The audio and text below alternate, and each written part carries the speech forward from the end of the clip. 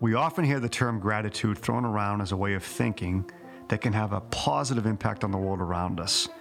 But is it sound advice or simply an altruistic theory? You know how it sounds. We lost the deal. My biggest client is threatening to leave. My performance review did not go well. I don't have the money to do X. At times, this is life. As real as these thoughts are, we have a choice. What do we decide to focus on? What's going poorly or what's going well? In this part 2 with Chris Schembra, a gratitude expert and author of Wall Street Journal best-selling book, Gratitude Through Hard Times, Chris and I talk about how gratitude can deepen your conversation, the trust you build with your prospects and clients, and how and why you can begin your gratitude journey today.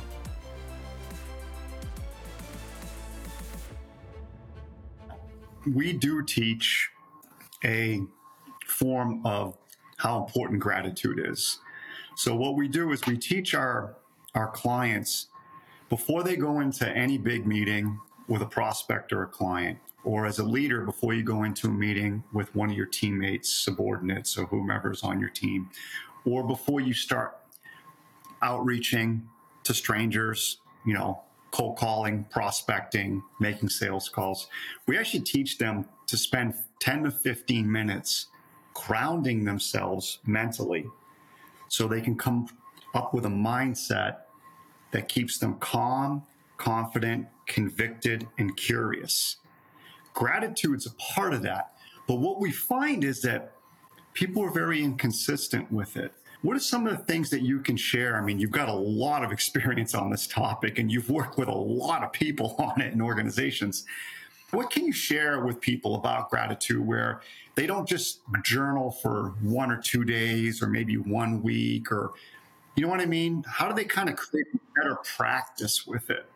So the question is, the picture you just painted is that you teach sales professionals how to get in the right mindset of gratitude and curiosity and peace and calm and abundance before they get on a sales call so that they can handle the objection properly and connect to the prospect in a meaningful way while on the call. But the problem is they don't do it consistently enough. And let's insert another problem, which is if a salesperson has 100 calls a day, where do they find the time to do that before every big call? My answer would be do it during the call in a pro-social way with the prospect. Let me paint you a scene. Imagine getting on a prospecting call, a sales call, an existing client call, a call with one of your direct reports, and asking a simple question. If you could give credit or thanks to one person in your life that you don't give enough credit or thanks to, or that you've never thought to thank, who would that be? And whoever you're on the call with takes a few minutes to answer that question. They've never thought to thank their grandmother. They've never thought to thank their third grade teacher. They've never thought to thank their ex-bad boss, their mean ex-girlfriend. They've never thought to thank themselves. And all the while you're sitting there and you're asking good follow-up questions. You're mirroring the statements they make. You're labeling the emotions that you see, that you feel, that you experience on the other end of the phone call. And by the time those 5 minutes are done, you are emotionally connected to that prospect, that existing client, that direct report. See, Google, in their promotion to emotion study, found that buyers with a strong emotional tie to your brand is 5 times more likely to consider purchasing, 12 times more likely to purchase, and 30 times more likely to pay a premium. Bringing emotion into a B2B sale increases the potential to upsell, cross-sell, increased revenue, or referrals.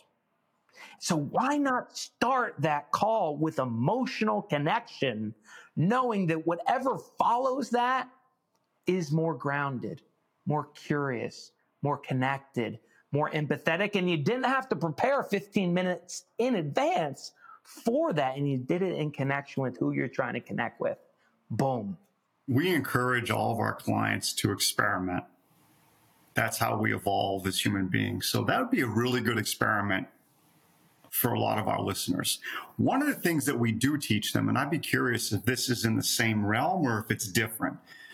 So we do teach that if you find out that the decision maker has been at their spot for 18 months or less, in other words, they're fairly new within the organization or their role within 18 months, and you could probably argue 2 years, we want our clients to ask a series of questions like, hey, since you've taken this role over, what's the biggest surprise that you've experienced? Or, hey, since you've taken this role over, is there a particular project or an achievement that you're most proud of with your team? So we do teach to ask those types of questions.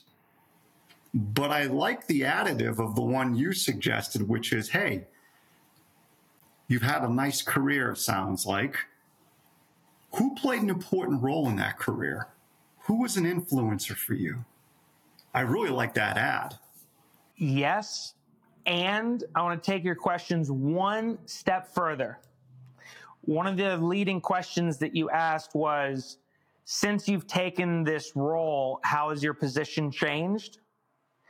I would shift that to, since you've taken this role, this new role, how has your life outside of work changed? I like that ad. Yeah. It allows you to learn things about work while getting them to think about how their life has changed. Because, oh, by the way, Harvard Business Review's new science of customer emotions shows that the new modern customer wants to feel a sense of belonging, of thrill, of purpose, like working with you has somehow positively impacted their life. Whether it's you inviting your customers together to feel a sense of belonging and community, whether it's you helping them somehow in their personal life based on y'all being in a vendor-client relationship. So the more that you can learn about their personal life outside of work, the more that they will stay loyal to you within their work. So I have a question on this, Chris. I love this. I think you're spot on. I know there's a certain population, though, and they don't mean to say it, but they're going to say this to both you and I.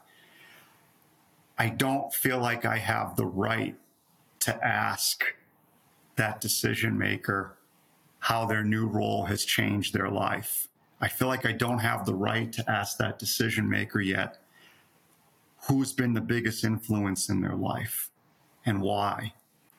Because we get that a lot where the sales professional just doesn't think that they've earned the right or they have whatever you'd call it to ask those questions. How do you respond to something like that? What's your thoughts?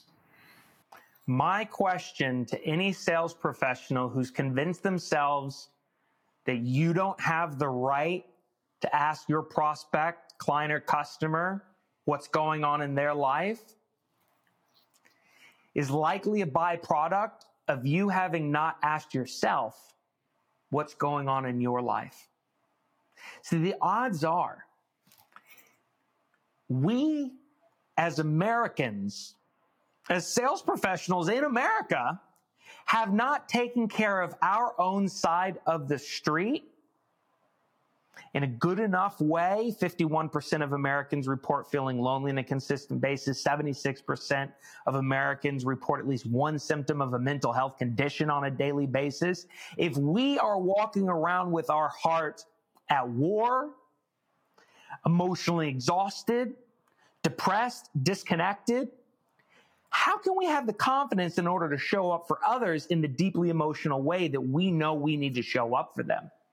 Because the truth is, if you're selling anything large in a B2B capacity, that's actually a very emotionally charged deal. You got a lot of stuff riding on a $10 million deal. You better clear up your emotional side of the street before you can hopefully emotionally connect with who you're about to ask 10 million bucks from. And so I wouldn't say push it. I wouldn't say use any of these strategies on your prospects, clients, customers yet until you've done your own work. That's so vitally important, how we show up to others. It's not about changing others. It's about changing yourself and using that law of attraction to attract the right customers to you because you're going out into the world in a positive way. Yeah, we talk about that a lot. I love the way you said that. We talk about control what you can control. You can only control your mindset, which is your attitude, which is your actions and your effort. Other than that, you can't control anything else. So stop trying to change others and spend the time working on yourself. Change yourself. That's the one thing you can control. It's a wonderful book called An Anatomy of Peace. I think I've heard of it. And it's by far the most recommended book I've ever recommended to people. It is an international bestseller in conflict resolution for over a decade, written by the Arbinger Institute. And just as a 2-minute story, it follows the fictional narrative of 6 sets of parents dropping their kids off to a wilderness rehab in the woods of Utah, New Mexico, Arizona. The same wilderness rehab that I actually went to when I was 20. And this wilderness rehab was founded by a Palestinian Arab and an Israeli Jew whose fathers were both killed by each other's tribes many years ago. And they somehow found peace. They built a rehab together. And so these parents, when they drop off their kids, it's obligatory to stay for a couple days just to get to know the owners, see what the kids are doing, all that kind of stuff. So the kids are dropped off. They get put into the van. They get driven out to the middle of the woods. The parents have to stay. One of the parents, this corporate sales professional, like some of you listeners on this call, looks at the 2 owners and says, I can't wait to spend the next 2 days figuring out how you're going to fix my kid. They're like, the 2 owners say, well, we're not going to be talking about that for the next 2 days at all. We're not going to be talking about the kids. We're going to be talking about you, the parents. And he says, but I'm not the problem. They're the problem. My kid's the broken one. And they says, yes, that is the rhetoric. But in order to see the change you want to see in others, your kid, first you have to make the change within yourself. And they spend the next 2 days talking about how the parents might accidentally show up into the parent-child relationship, and the parent CEO, the parent sales professional, the parent whatever relationship from a lens of entitlement. Anatomy of Peace argues that there's 2 types of entitlement in our world. Either one, we're walking around with a superiority complex, thinking that we are better than others. We deserve special treatment. We deserve to be put on a pedestal. We've got the best product. We've got the best service, and you should buy from us. There's another type of person that walks around the world thinking that their trauma, what they've been through, is bigger than your trauma, what you've been through. And therefore, I deserve special treatment. You should buy from me out of pity. I've been through far worse things than you have. Me. Both are forms of entitlement. We've all met that person in our lives, haven't we? Well, what you haven't acknowledged is, what is your role in entitlement? How do you wreak a victim mindset or a superiority complex? How does you walking around the world thinking that your shit doesn't stink or that you deserve special treatment affect how you show up with empathy and curiosity and asking good questions towards others? And so gratitude helps shift from entitlement to humility, from superiority to curiosity, from thinking that your shit doesn't stink or that it stinks more than others to, I have so much to learn from you. I'm here to serve you. I'm here to be curious about your human existence? How can I build something that you need? Not how can I sell you something that I've built? It's a massively different way of walking around the world. And so once you get out of your heart being at war and shift it to your heart being at peace with an attitude of gratitude, by asking curious questions, by leading with empathy, whoa, so many beautiful things will happen in the people around you. They will shift. And ultimately, they'll buy more, promote more, and demonstrate more loyalty. Because you didn't show up to the call like a dingleberry. You brought up indirectly this next word, envy. Yes. When I think about social media and how it's used at the surface level, where anybody can give the impression that they want, they can give the impression that they are the most successful human being on the face of the planet within their space. They can give the impression that they live a life that's 24/7 of pure glamour, joy, happiness, and fulfillment, right? They can give an impression about that with their work, their friends, their family, their kids. It's all impression management. But my gut is this idea of envy must be just, it has to be something that's in the population growing significantly, because there's so much center stage. Look at me, look at me, look at me. Look at me with this person. Look at me with this group. Look at me at this dinner. Look at me at this event. Look at me over here.